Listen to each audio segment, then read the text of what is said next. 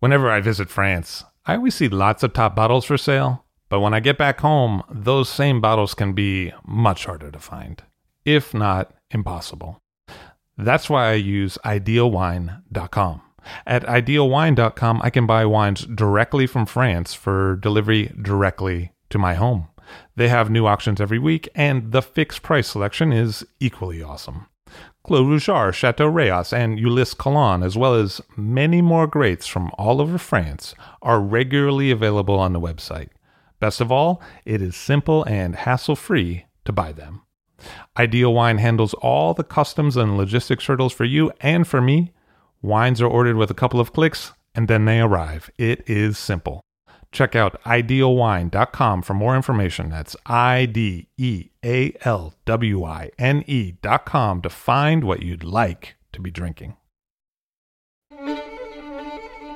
I'm Levi Dalton, and this is All Drink to That, where we get behind the scenes of the wine business.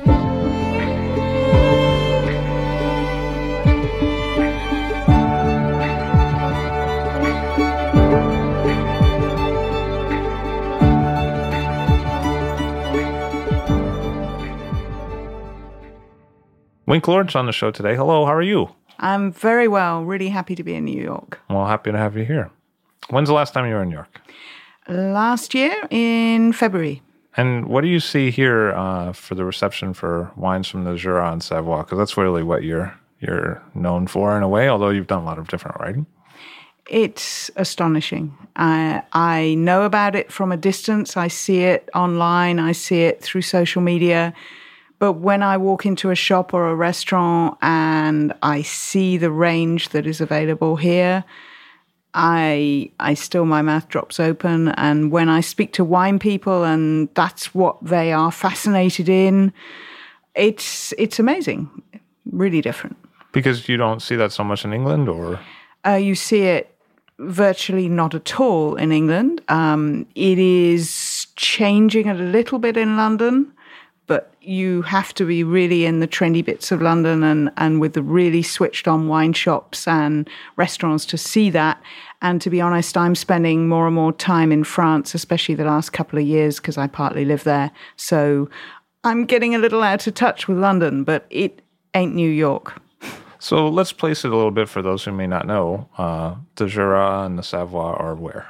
They're in eastern France. For a start, the Jura and Savoie are far apart from each other. They are linked together by editors of magazines and books for convenience because they're the two smallest regions in France, and they're very conveniently both in eastern France. And one, the Jura, is northwest of Geneva in Switzerland, just about 50 miles east of Burgundy. And the other, Savoie, is just to the southeast of Geneva. And so it's sort of going towards the northern Rhone Valley, to put it in perspective with other great Rhine regions. And what are the typical growing conditions and varieties in those regions? Well, once again, Jura and Savoie are quite different one from another. But in Savoie, I'll start with there. It's legitimately a mountain region. It's in view of the Alps. There is a certain level of altitude. It's not really high, and it's not as high as it used to be in the 19th century pre-phylloxera, where everything was done by hand, and they would go very high up. These days, the altitude in Savoie is rarely above, oh my goodness, I'm going to have to convert meters to feet, 600 meters, which is, say, 2,000 feet. Most of the vineyards are below that. There's a few exceptions. But there is a likelihood of rain, dramatic rain, at the wrong time. That can happen a lot because of the proximity of the mountains. But you also can get some pretty hot summers in Savoie. If all goes well with the summer. It's continental. We're a long, long way from the sea. And when you move north to Jura, this is also continental. East of Burgundy, I mentioned, not that far. The vintages can follow Burgundy. However, they are rainier. because the summers are rainier, the whole year is rainier, because it's closer to the mountains. But the big thing about Jura a myth that I'm trying to dispel is that, in my view, and I believe also the view of most of the growers in the Jura is not a mountain wine region. Very simple. The altitude is the same as Alsace, and it is, in most vineyards, not much different to the Premier and Grand Cru of Burgundy, of the Côte d'Or. So we're talking here, I have to do this in meters, but we're talking between 250 and 400 meters. So that's about 800 to 1,300 feet. And how did you first encounter the Jura? The Jura specifically, I encountered because of Savoie, because of this thing that the editors of magazines and books put the two together. I already knew Savoie because I've been lucky enough to have a home in the French Alps, which I've had for 20 years. And before I had that home, I was already working in wine. So it was obvious that I would go and visit Savoie vineyards. And back in the UK, people got to know that I knew about Savoie. And so gradually people thought, well, maybe I could write about Savoie. And if you wrote about Savoie, you had to write about Jura. So my absolute first encounter, that's a lie, actually. I had a first encounter years back where I went to visit the producer Henri Maire on the side of a Burgundy trip, but that was many, many years ago. So I think it was 2000, I was asked to contribute to an encyclopedia, the Global Wine Encyclopedia, published in Australia, actually. And the overall wine editor who I'd met said, oh, would you write a chapter on Savoie Jura Bougie? Well, of course I will, but I don't know anything about Jura. So I agreed to do it. It was a very small amount of words and a very small budget.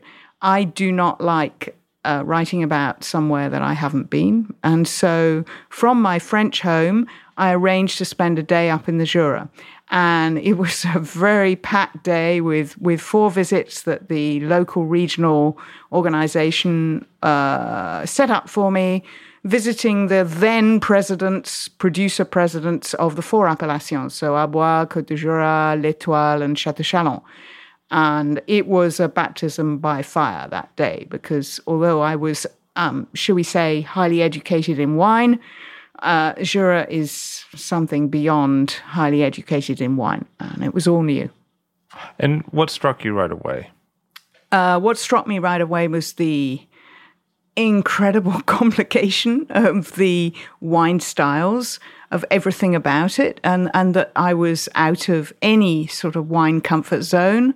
The reds looked like rosés, the whites you sort of sometimes were going towards sherry, and then again you weren't, and it wasn't quite the same. And so not only were you dealing with different grape varieties, which I was used to doing with Savoie wines and with other mountain wines in particular, but also very, very different vinification methods. And for a tiny region, an incredible plethora of wine styles. And who are some of the standout personalities that you started to meet along the trips, the Jura that you did take? In my very early visits, that very first one doesn't really count for much, but a couple of years later was when I started regularly going there because I was writing for Wine Report, Tom Stevenson's guide. And then I met Stéphane Tissot of Domaine André and Mireille Tissot very early. Very, very helpful, outgoing personality. Many people in New York know him. His catchphrase is "La vie est belle," life is beautiful. And It's actually Levy Belle. I just to correct you. Okay, of course, La vie est belle. Naturellement, La vie est belle. You're right across. No, a lot of people get it wrong, but it's actually... I get you, yeah. But and so Stéphane would be talking about you, I know. No, it's a term of endearment that we have. It's a mutual understanding over Traminer, I think. No, I'm just totally kidding. So then you encountered his 40 some odd bottlings. Yeah, although in those days it wasn't quite 40, it was probably 20, 25, but that was enough. And I met Jacques Pouffenet. And I also met people like the owner of Château d'Arles, Comte Alain de Laguiche. Never call him Comte, he's just Monsieur de Laguiche, who at the time, my very first visit, was the president of the annual festival of the Percée du Vin Jaune. And I went to see him when he was preparing all this, which meant meeting the police to control the roads because it's a massive festival. And he took me out to the lunch. He was the first Jura producer to take me out to lunch. And he took me to the motorway service station where they have a restaurant where they have poulet au vin jaune, and we could share half a bottle of his wine, of Château d'Arles. And so he was one of the early encounters, and a lot of producers I met who actually aren't here in New York. People like Jacques Tissot, who is the uncle of Stéphane. And he was one of my early visits that I thought was very good. Daniel Dugois, who his wines are just beginning to come in now. And I also met Alain Labbé, who is the father of Julien Labbé, of Domaine Labbé. And these were the early people that I met. Now we're talking just over 10 years ago. If you were to compare up Jura in terms of the people who live and work there to other more well-known regions, what would be the difference in terms of how they cultivate in the Jura? The difference is that they are, in general, very, very small estates, even smaller than in Burgundy, and that means they are completely hands-on, and that means you will see Jean-François Ganva, even though he actually has more employees per hectare than other producers, he is still the one that I saw the other day when we were out there on the photo shoot. He was cleaning off the tractor after spraying his biodynamic preparations. And then as it was like the first sunny day for I don't know how long, he was the one that got on the tractor to work the earth. And that's his pleasure. He doesn't want to come here and do winemaker dinners and so on. That's not his style. And then you look at Pierre Auvenois, albeit retired. Pierre Auvenois never left the region virtually. He would never dream of coming out and doing something, and nor would his successor, Emmanuel Houillon. They work their vines, they make the wine. Mainly the work is in the vineyards, and they get on with things. Now, sure, you'll have Stéphane Tissot coming out here a lot, and he is someone that is full of energy. And it's true, I see him less on a tractor than others, but I see him out in the vines all the time, controlling his staff, being there, talking with them. They love working with him. And all the estates that are important over here, you just see them at one with their vines, with their soil, and not just doing it because I'm there or for the camera. It's real. And in fact, they often refuse to see me. You know, they say, we just cannot see you because we have to be in the vineyards. And that's it. Has it been a generational change in terms of the level of excitement about Jura wines, where there's an older set that's sort of very much doing what they do, and then there's a younger set who's like, oh, wait, you want me to be a world personality? I mean, is there a difference in sort of style or age or what's happened? That's a complicated question. There are all sorts in the Jura. Just like there are all sorts of wines, there's all sorts of personalities and ages. And some of the older generation are completely and utterly set in their ways, yes, only making what in their little bit of the Jura is considered to be traditional wines that may or may not be oxidative. But you only have to think of Pierre Auvenois, who is in his 70s now and who therefore, and retired technically since about 15 years ago. You only have to think of him and to say, well, is he old generation in style or new generation in style? But what I will say is that for at least 10 years, there have been younger people coming up in the Jura. Some of them, the sons, very rarely daughters. There are very few women, unfortunately, but mainly the sons of producers who are taking over and doing new things. But there's also been outsiders who have no background in wine, no family background in wine, who've come into the Jura and who are generally of a younger age group and they're not looking to export initially. I don't think anybody yet has entered into the Jura wine market with a thought to exports. That's a very, very new thing to export. But someone like Brino was big here, and he sort of, did a project from being on the outside and then gained a lot of acclaim in the New York market and then disappeared. Is that a different style than what had happened previously? Brino is a major exception in every way. He jumped on the bandwagon that was Jura and natural wine. And he wasn't alone, but the way that he did it, he was alone. And the fact that he's disappeared now and is in Japan is just very much his style. Now, there are other people out there now arguably trying to emulate him and so on. It's very, very complicated, but these are tiny, tiny producers. The volumes that they produce are just so small. And I would like to believe there's nobody actually starting up in the Jura saying, my aim is to export all my wine to New York. I think that would be a very bad thing for the Jura if anybody came and did that. But Pouffany exports a lot, and Tissot, it's like a lot. It's like 40% comes to the U.S. or something, right? Like Stefan Tissot? Stefan, I don't know. All I do know is that his exports, I'd have to look it up, but are about maybe 60%. He's very keen to keep what he sells in France and in the local region. He believes that's very important.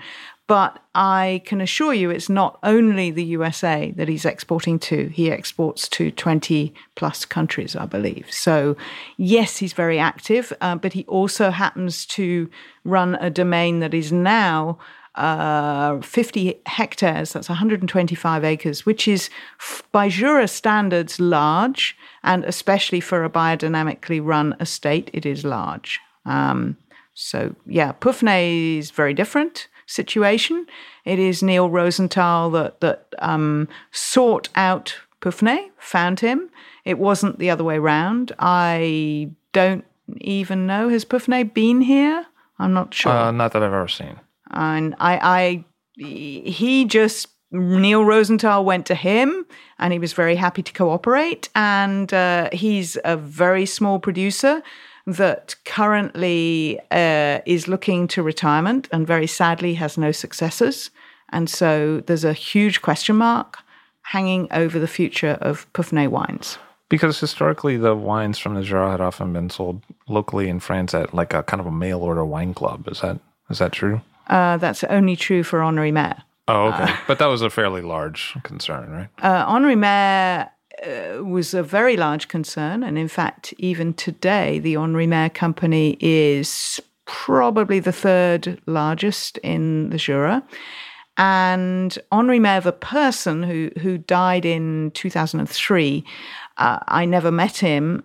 He absolutely rescued the Jura from oblivion after the Second World War. And you speak to anyone, certainly over the age of 40 and any in the wine business in Jura, it doesn't matter what they think about Henri Maire wines and Henri Maire, the company, they will always speak with huge respect about Henri Maire, the man. Because Henri Maire, the man, was like this really outgoing personality, full of energy, who came from Paris to take on some vineyards that were his grandfather's as a very, very young man, and had sort of energetic ideas, a little bit like perhaps a century before Charles Heidsieck had in Champagne, and, said, we're not just going to revive this vineyard that was declining and declining and declining. And it was declining not just because of phylloxera, but because of mildew in the early part of the 20th century. The Second World War had a terrible toll on the region, and it became no longer viable for most people to make wine there.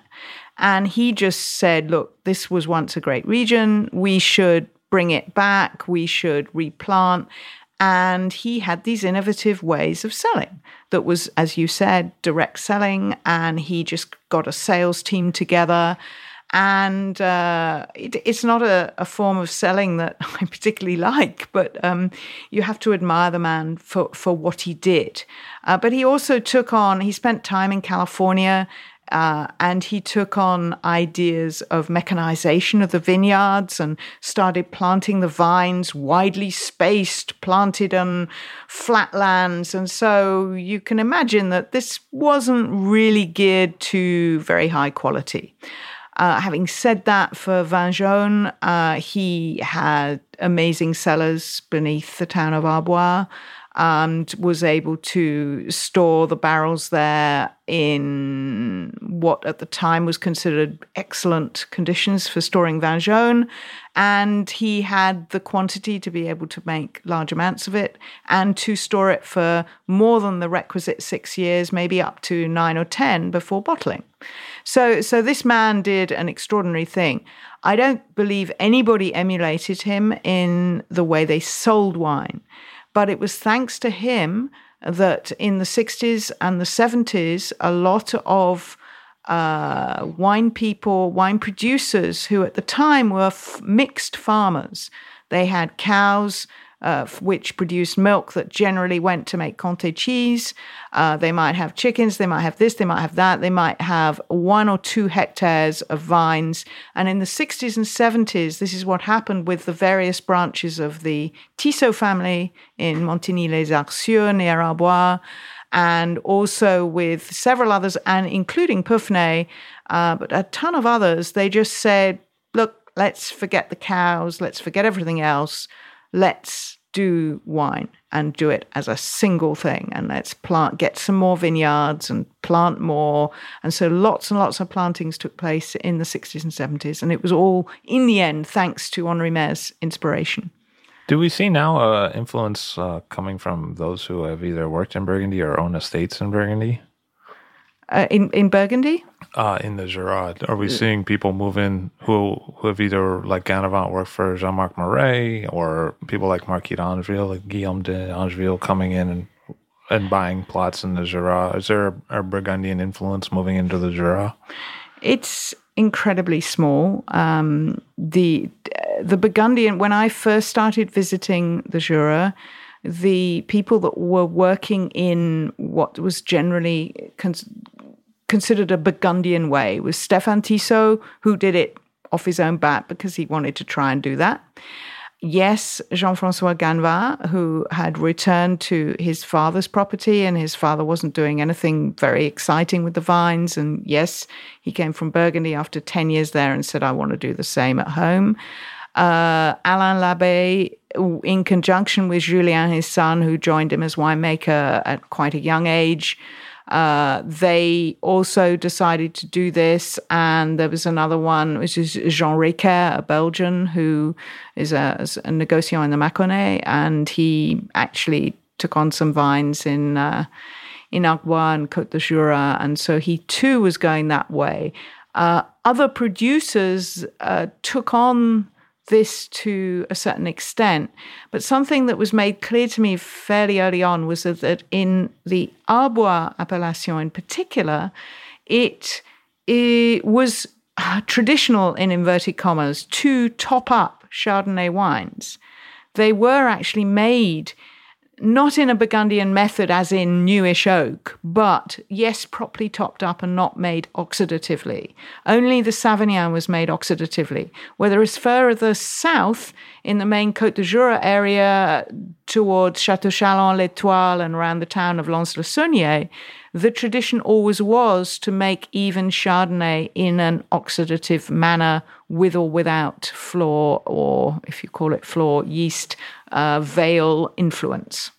That's really interesting because, for me, even with the inner appellations, I often think of it as kind of one place, but then it dawns on me that, inevitably, like in Burgundy, there must be some areas of it that are better for white grape varieties, or one of the two white grape varieties, or red grape varieties. What is the lay of the land? I mean, how should I understand, why is Pouffany particularly good at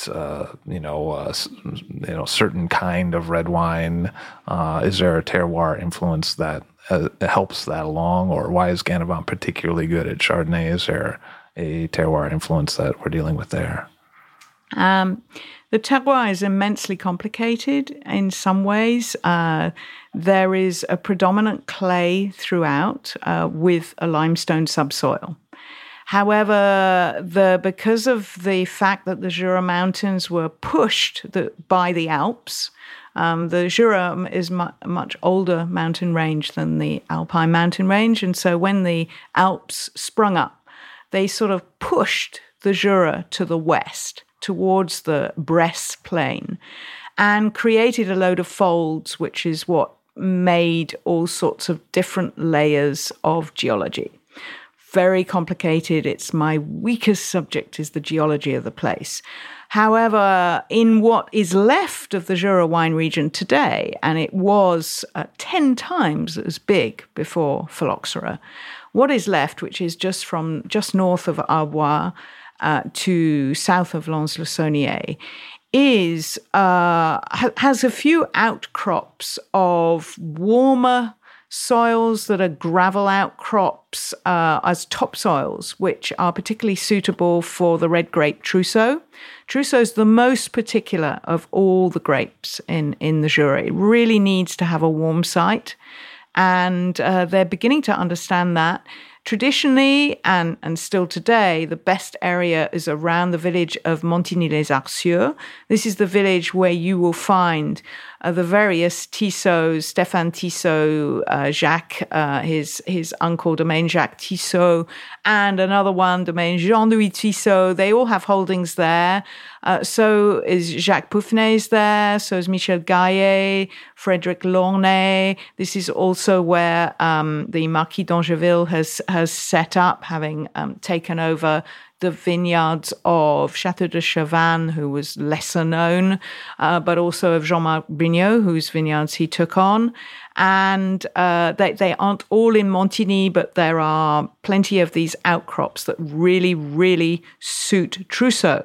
Now, when it comes to Poulsard or Ploussard, depending which bit you're in, the so-called Capitale Mondiale de Ploussard, or world capital of Ploussard in this case, is the village of Poupillin, which is just to the south of Arbois. And there you have this incredible bowl of vineyards that are mainly on the famous soil called Marne Grise, grey marl, which is a grey sort of clay. But it isn't all that. Now, it so happens that Poulsard and the Savagnin grape like the same soil. So bearing in mind that Savagnin is potentially more valuable as a grape and a potential wine with vin jaune and all the rest, you might ask, why on earth wouldn't they all be planted with Savagnin and not Poulsard? Well, that's an economic thing in that because historically all the wines were sold in the local region, in the greater region of Franche-Comté, which Jura is part of, people wanted to drink red wine. That's what they mainly drank. But only 2 weeks ago, Jacques Pouffnet, who isn't in Poupillin, but he told me this extraordinary story that I want to share with you about some isolated vineyards, which there are, where he had proper grey marl, where you would say, well, put Savagnin there. Well, he had Savagnin there, and there were other people in the same situation. And this is back in the 70s and 80s when vintages were much more hit and miss than they are today. There's been a huge climate change effect in the Jura, as in other places. And he lost all his crop several years in a row because Savagnin is the most late ripening grape.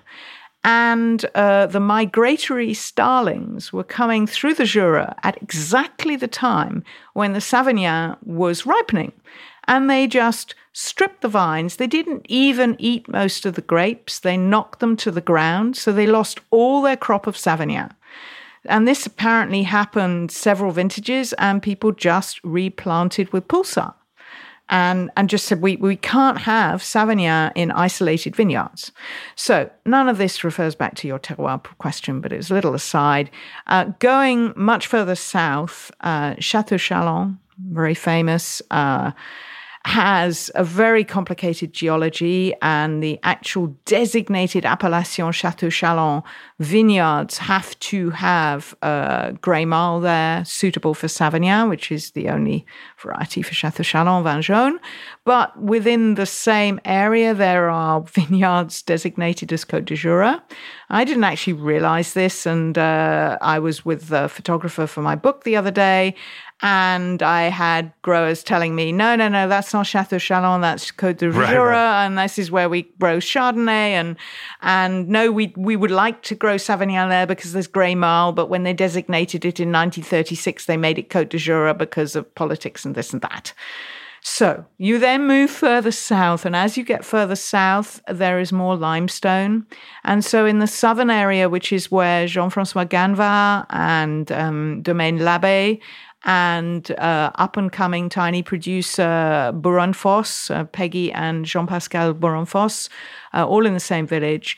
There you've got, yes, Marne, once again, or Marle, but you also have more limestone outcrops, and you have a lower altitude there, and it's a little bit warmer. And this is where it becomes seriously interesting for Chardonnay, and this is why so many of them are doing Chardonnay and doing terroir-specific Chardonnay, because there are really two, simplifying things ridiculously, there are two main terroirs for Chardonnay. There's the more limestone-based one, which gives the more minerally, arguably Chablis-style Chardonnays from the Jura. And then there is the Marle-based terroir, which gives Chardonnays that people believe are oxidative, and they are not. They're actually reductive. Oh, okay. Which is a whole nother ballgame, which is... So it's like in the same way that people often misunderstand pulsar, because it's very reductive. I don't think that's misunderstanding pulsar. I think that's understanding pulsar. Encountering pulsar. Yeah. In my case, yes. That's interesting. So it's actually the soil tipping you off into oxidative like markers that are actually indicating something else. Yeah. That's cool. So, I mean, you know the subject quite well, and we're lucky that you're writing a book about it, about the Jura. And how did that come about? That came about mainly because of you guys, the Americans, really, because in the UK, there is, even today, only... there's a burgeoning interest, but it's quite a small interest. Whereas I discovered now 5 years ago the interest in the USA in the Jura. I was already writing about it for Tom Stevenson. I knew that there were cliques around the world that enjoyed Jura wines. It was going somewhere. Well, it was limited. Yeah. And then 5 years ago, I went to California to attend the Professional Wine Writers Symposium in Napa.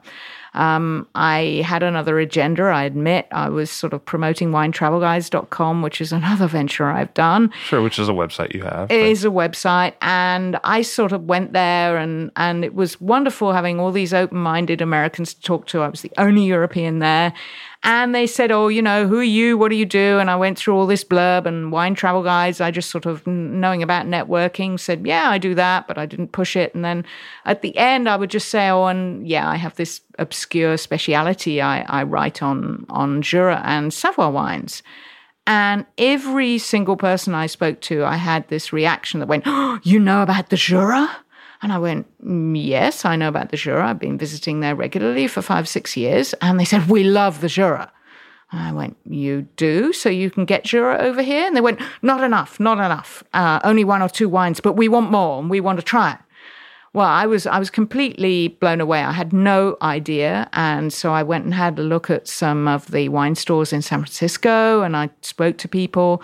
And this coincided with when I started to be on various forums, wine forums that were mainly US-based.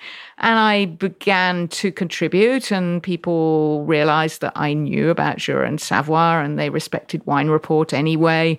And so then Facebook and Twitter happened, and I was an early adopter for an English person anyway. And so I became the person that people went to for Jura. Well, I've never written a book. I've contributed to a lot of books on Jura and Savoie. And I have also worked in book publishing. And having worked in book publishing, I said I'd never write a wine book. I mean, working in wine book publishing. And why? I said I never would because I knew how limited the sales were and how little money authors get. And as someone that's worked on the research and editing side, I reckon that being paid an hourly rate, which I've been paid, I often earned more than the author did. And I also thought that my speciality subjects were so obscure that really it was too hard. I mean, in years gone by, I spoke to the general editor for the Faber and Faber guides that were taken over by Mitchell Beasley in the UK.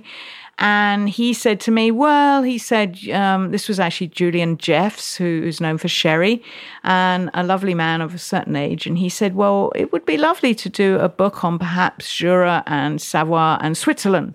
But he said, you've got to get funding from the regions. So forget it, and there weren't going to be any pictures, and I'd have to pay to produce a map, and basically I'd have to do everything for a print run of 2,000 books, and we're talking way before ebooks or anything. Are you implying that Julian Jeffs cut you off of financial monies so that he wouldn't have competition for sherry? Absolutely not. All right, just making sure where we're going with that. If your Chateau Chalon Vignon book was choked off by a competitor. Yeah. I have never seen these two drinks as competitive. Just kidding around. Although it's a lovely thought. So Vignon stayed behind the veil for a little longer. It did indeed. And then the last couple of years, I just thought, this is getting so big in the USA, and not just in the USA, in Scandinavia as well, where they read English, in Japan, where they probably read English better than French, let's say. And what's more, there hasn't even been a comprehensive book on the Jura wine region in French for 15 years. And so I thought I really needed to do it. And I, in fact, last year went again to the Professional Wine Writers Symposium in Napa, this time thinking maybe I can speak to some editors, because I thought I needed, publishers. I needed a publisher in the US. I knew that no one in the UK would do it. And at the time I was toying with Jura and Savoie, because that's what I thought wanted. And I actually did speak to a rather important publisher, and they actually said, pitch us the idea, but we would only ever consider Jura and Savoie. And that means bougie as well. And I started to think about it, and I really wanted these publishers to publish my book because they're very well thought of. And then I stopped, and I'm a perfectionist, and I thought I'm never going to do it. And what's more, I emailed with them and they gave me the timing. And because of all various stages it had to go through, this book would not have come out. Even if I had finished writing it now, it wouldn't have come out till early 2016 because of the processes it went through. And I just had this thought, I've got to do this on my own, and I've got to drop Savoie, drop Bougie, do them later. Absolutely, I want to do them later, no question. And just focus on one area, and the area that's urgent to be done is Jura. And I'd also discovered about crowdsourcing and having a big network by this time of virtual friends from around the world. I thought, maybe I can do it. Maybe I can actually get some finance. Because having done one major loss-making project in the last decade, I didn't want to do another one. And so that's why I went down the crowdsourcing route with Kickstarter to make sure that I had proper funding to do what I consider to be a proper book. But also, it had this subtext that was, let's just be certain that people really do want this book. Because by doing it, it's almost testing the market. And I'm pleased to say that people do want this book, it appears. And was that mostly a cabal of 5 New Yorkers, or who responded to the Kickstarter campaign? The response was phenomenal. And it's true, I have a big online following. And I've been participating in the European Wine Bloggers Conference for several years. So initially, the first few days through Twitter and Facebook and through the people I knew, I had loads of people sharing it. And I had various, I just like to state one person out of the blue that I've never even met, who is, I don't even pronounce his name right. You may know him, Luis Gutierrez. He's a writer from Spain. From Spain. And Luis just is a fan of Jura wine, and I didn't realize he was. And he shared it on a Spanish forum, and I started getting all these people from Spain pledging for a book. I had, people in the US, and this is where I was expecting it to come from.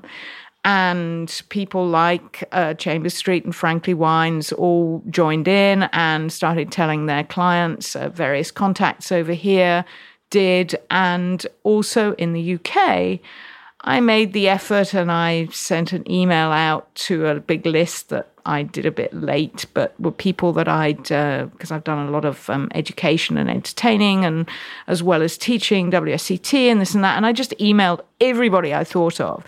And I really didn't expect a lot from the UK, but everybody sort of came out and did it and supported it. And so it was going here, there, and everywhere. And I began to adjust some of the rewards because you're allowed to do that on Kickstarter. And I really did much better than I expected. I was expecting to do well, but there's always this fear that you might not. You just don't know until it happens. And what do you think about wine books just in general? I mean, is this going to continue to be something that's viable and that's done if publishers are, basically saying, well, we have a long schedule and we're not going to give you a lot of money, and by the time we release this book, the subject matter may be less popular than it is at this moment. Is online encroaching into the traditional book publishing world, or what's your perspective? Online has definitely encroached, but I think that with the niche wine areas, if there has been no niche book, which is the case in Jura, then there is still a possible need for a book. Now, a lot of people ask me, why don't you just do an ebook? And I seriously thought of just doing an ebook. However, I felt that Jura in particular is stunningly beautiful and that people would actually like to leaf through a book with pictures. Now, this isn't going to be a coffee table book, no. But therefore, I think that there is still a market for books, but financially, nobody is ever going to make a fortune or even a living just from books. There has to be other ways of making that your own money. And I think traditional publishers have to think long and hard about what they're doing. And I don't think they're going to take on specialist books any more than they have done. I don't think that's going to change. So to swing back to the wines for a bit, you talked about some of the difficulties we have understanding certain kinds of wines from the area. And what would you recommend in terms of how to serve them that I might best get? What would be really exciting to me in the glass? What should I be doing? Should I be aging it for a little longer? Should I be decanting it? Should I be considering whether it's red or white? Should I be serving the reds before the whites? What is the approach? Well, what a big question, Livy. That is totally dependent on whether you've got a natural wine producer from the Jura or a more conventional but perhaps organic wine producer from the Jura. But huge generalization, the whites need to be served much warmer than you ever thought they should be, and the reds should be served much cooler than you ever thought they should be. Nearly all of the good wines from the Jura are way better when it's 2 days down the road, which doesn't make any sense either. They break all the rules. Decanting, of course, helps. I was given a bit of a baptism by fire by a sommelier in France a year or two ago with when I ordered a Savagnin Houillet, which is the topped up type of Savagnin. And it was from a natural producer, and he just put it in a decanter and shook it. And I'd never actually seen that personally, but I've actually tried it myself. And yes, it's a way of dealing with it. Did it froth up or? There was a little bit of a head, not quite as a pint of bitter, but there was some. But it really did help the wine be more approachable. But in the Jura, they have a convention of how the order that they serve the wines, and they always serve red before white. The reds are very rarely tannic. Yes, they've got a big whack of acidity, but as have all Jura wines, but very rarely does tannin get in the way. And this way you can segue from red to what they call floral whites, which in our language means conventional whites, in other words, non-oxidative. And then you can focus on the oxidative whites towards the end. And that way, it's a sensible time to do it. Now, where you put the crémant, well, you could put it at the beginning, but you could also put it after the jaune, before perhaps moving on to a vin de paille and a macvin. So there are so many different styles, and not every producer works in that way. So, for example, Stéphane Tissot tends to serve the whites first, his terroir-specific Chardonnays, then his reds, and then his oxidatives. But when we think of vin jaune, I think a lot of times people think of them as wines that are meant for a very long aging in decades, and certainly there are good examples of that, both in vin jaune and Chateau Chalon. But are there vin jaunes being made that are more approachable at a younger age? Yes. Technically, all vin jaune is able to be drunk and enjoyed on release, because release is a minimum of effectively 7 years after the vintage anyway. And whereas I had a conversation about this with Laurent Macler the other day. I knew Laurent Macler's father, Jean Macler, quite well in the early days, and he always was very strict and said, you shouldn't open my Chateau Chalon before at least 10 years after release. So that means about 17 years from vintage. So I asked Laurent Macler the other day, his son, I said, so are you following your father in this advice? And he said, well, yes, no, maybe. He said, they can last that long, but there's no harm in opening them now, and you're still going to enjoy them, but they are going to last. And they also go, as many wines do, as in the Loire, for example, they go up and down in phases. And they have a close, so soon after bottling, they might be good for a year or two, then they'll close down for a few years. But my feeling is that you'll never get a disaster. The most important thing, returning to your previous question, is that you serve a vin jaune at a warmish temperature. And so in Fahrenheit, say around 60, something like that. And that you preferably open it long ahead, but leave it at that temperature. And you could decant it, but actually it doesn't make nearly as much difference as just leaving it open. And it does seem like natural wine, has, or some forms of it, have made a big play in the Jura, as it has in Beaujolais, certain areas, and in the Loire. Why did it set forth there and not in other places? Is that a function of economics, or a function of climate, or a function of personalities that are there? Or what do you observe in terms of the movement of natural wine into the Jura? Some of it's all of those things. So in terms of personality, Pierre Auvernois is considered by many to be the father of natural wine, a father of natural wine. And he happens to be in Pupillin in the Jura. And so he influenced other people. He influenced Bonnard, for example. and other people looked at what was happening. But at the same time, you had Stéphane Tissot, who converted to organics very early, Domaine de la Pinte, who are less known here. They also converted to organic very early. Domaine Pignet, who I'm pleased to say are now here. They also converted, in fact, they went straight from conventional to biodynamics, which was also adopted by Stéphane Tissot quite some time ago. So there were various things happening on the vineyard front, as well as this sort of big personality of Pierre Overnoy, although, in fact, he's not a big personality. He's a very humble man. But he was there and he had his, you have to call them disciples. So these two things were running parallel.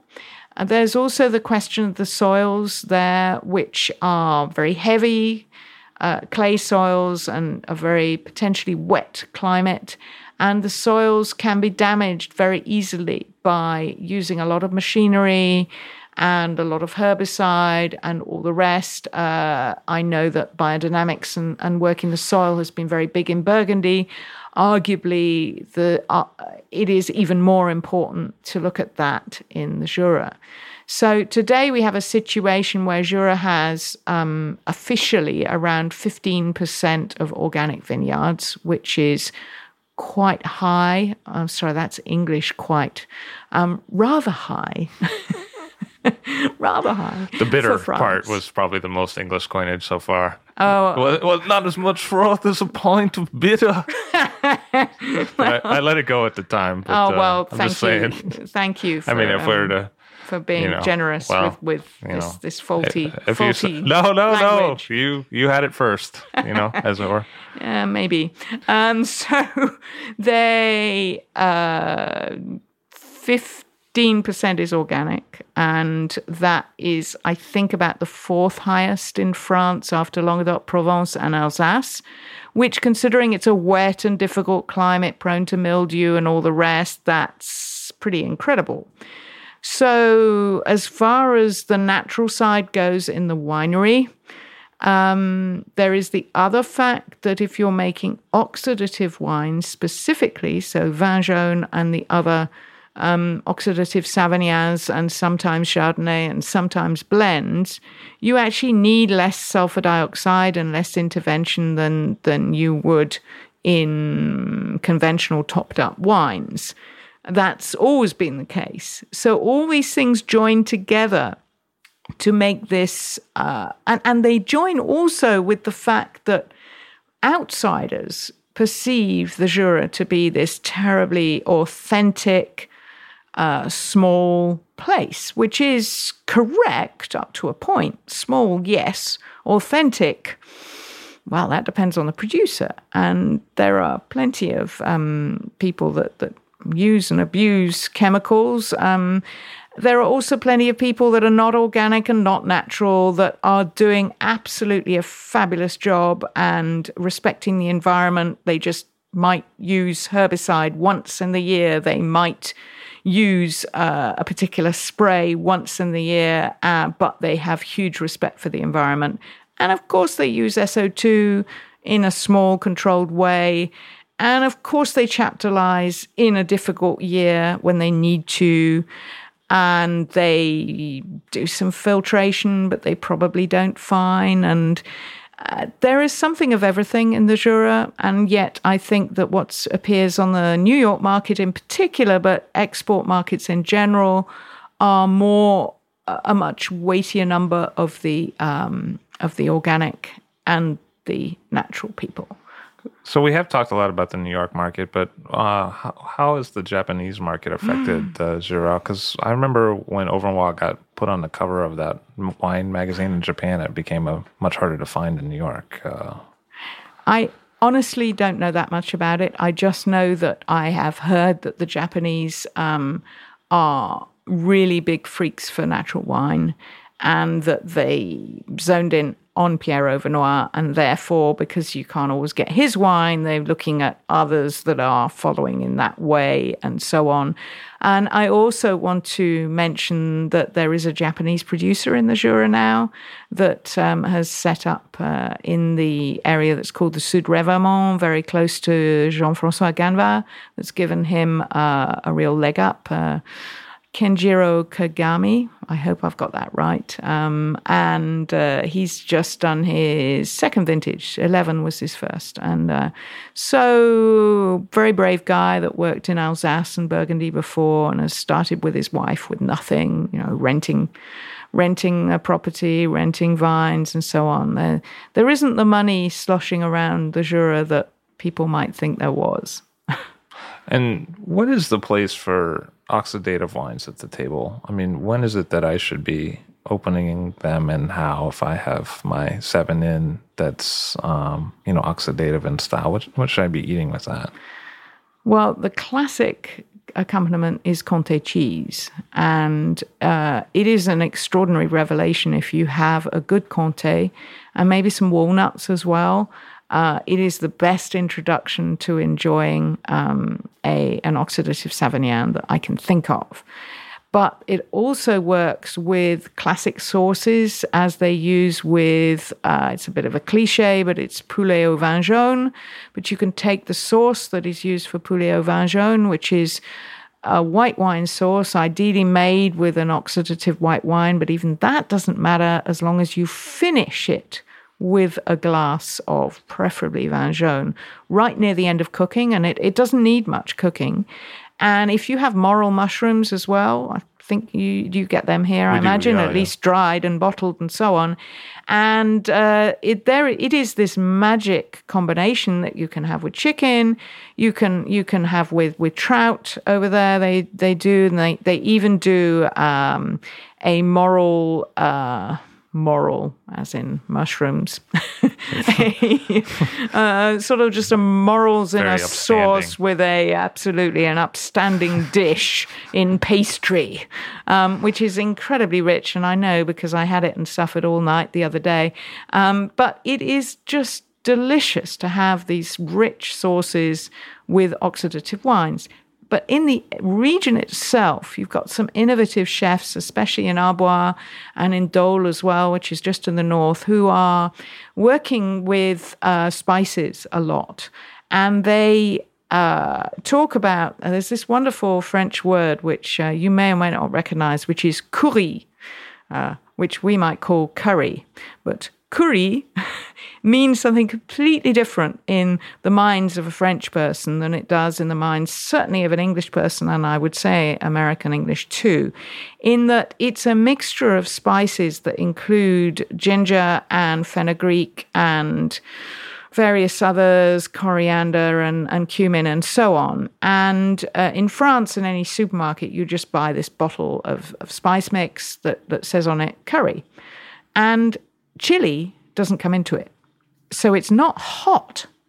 So if you see a sauce au curry, it isn't a hot sauce. It's a spicy sauce.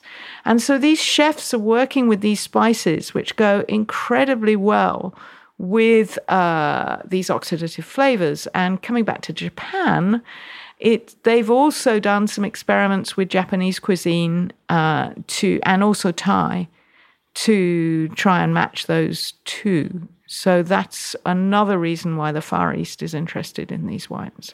And when might we see your book about the Jura published? Well, I've sort of promised 385 people who kicked into the project that it would be there for April next year. So that's the plan. So tell me, where should someone go if they wanted to learn more about the book or about your other writings online? Well, I have several websites, but for Jura specifically, I have very simply jurawine.co.uk. So just remember it's .co.uk. And that's a blog on the Jura, but also with a lot of links in the About section to stuff I've published already. And generally on me, I have a sort of CV type website and a blog where I cover Savoie and anything that crosses my mind, which is winetravelmedia.com. Thanks, Wink. Thank you. Wink Lorch, a wine writer who is doing a fabulous book on the Jura, which will be released next year. All Drink to That is hosted and produced by myself, Levi Dalton. Aaron Scala has contributed original pieces. Editorial assistance has been provided by Bill Kimsey. The show music was performed and composed by Rob Moose and Thomas Bartlett. Show artwork by Alicia Tenoyan. T-shirts, sweatshirts, coffee mugs, and so much more, including show stickers, notebooks, and even gift wrap, are available for sale if you check the show website, alldrinktothatpod.com. That's ILL drinktothatpod.com, which is the same place you'd go to sign up for our email list or to make one of the crucially important donations that help keep this show operating. You can donate from anywhere using PayPal or Stripe on the show website. Remember to hit subscribe or to follow this show in your favorite podcast app, please. That's super important to see every episode. And thank you for listening.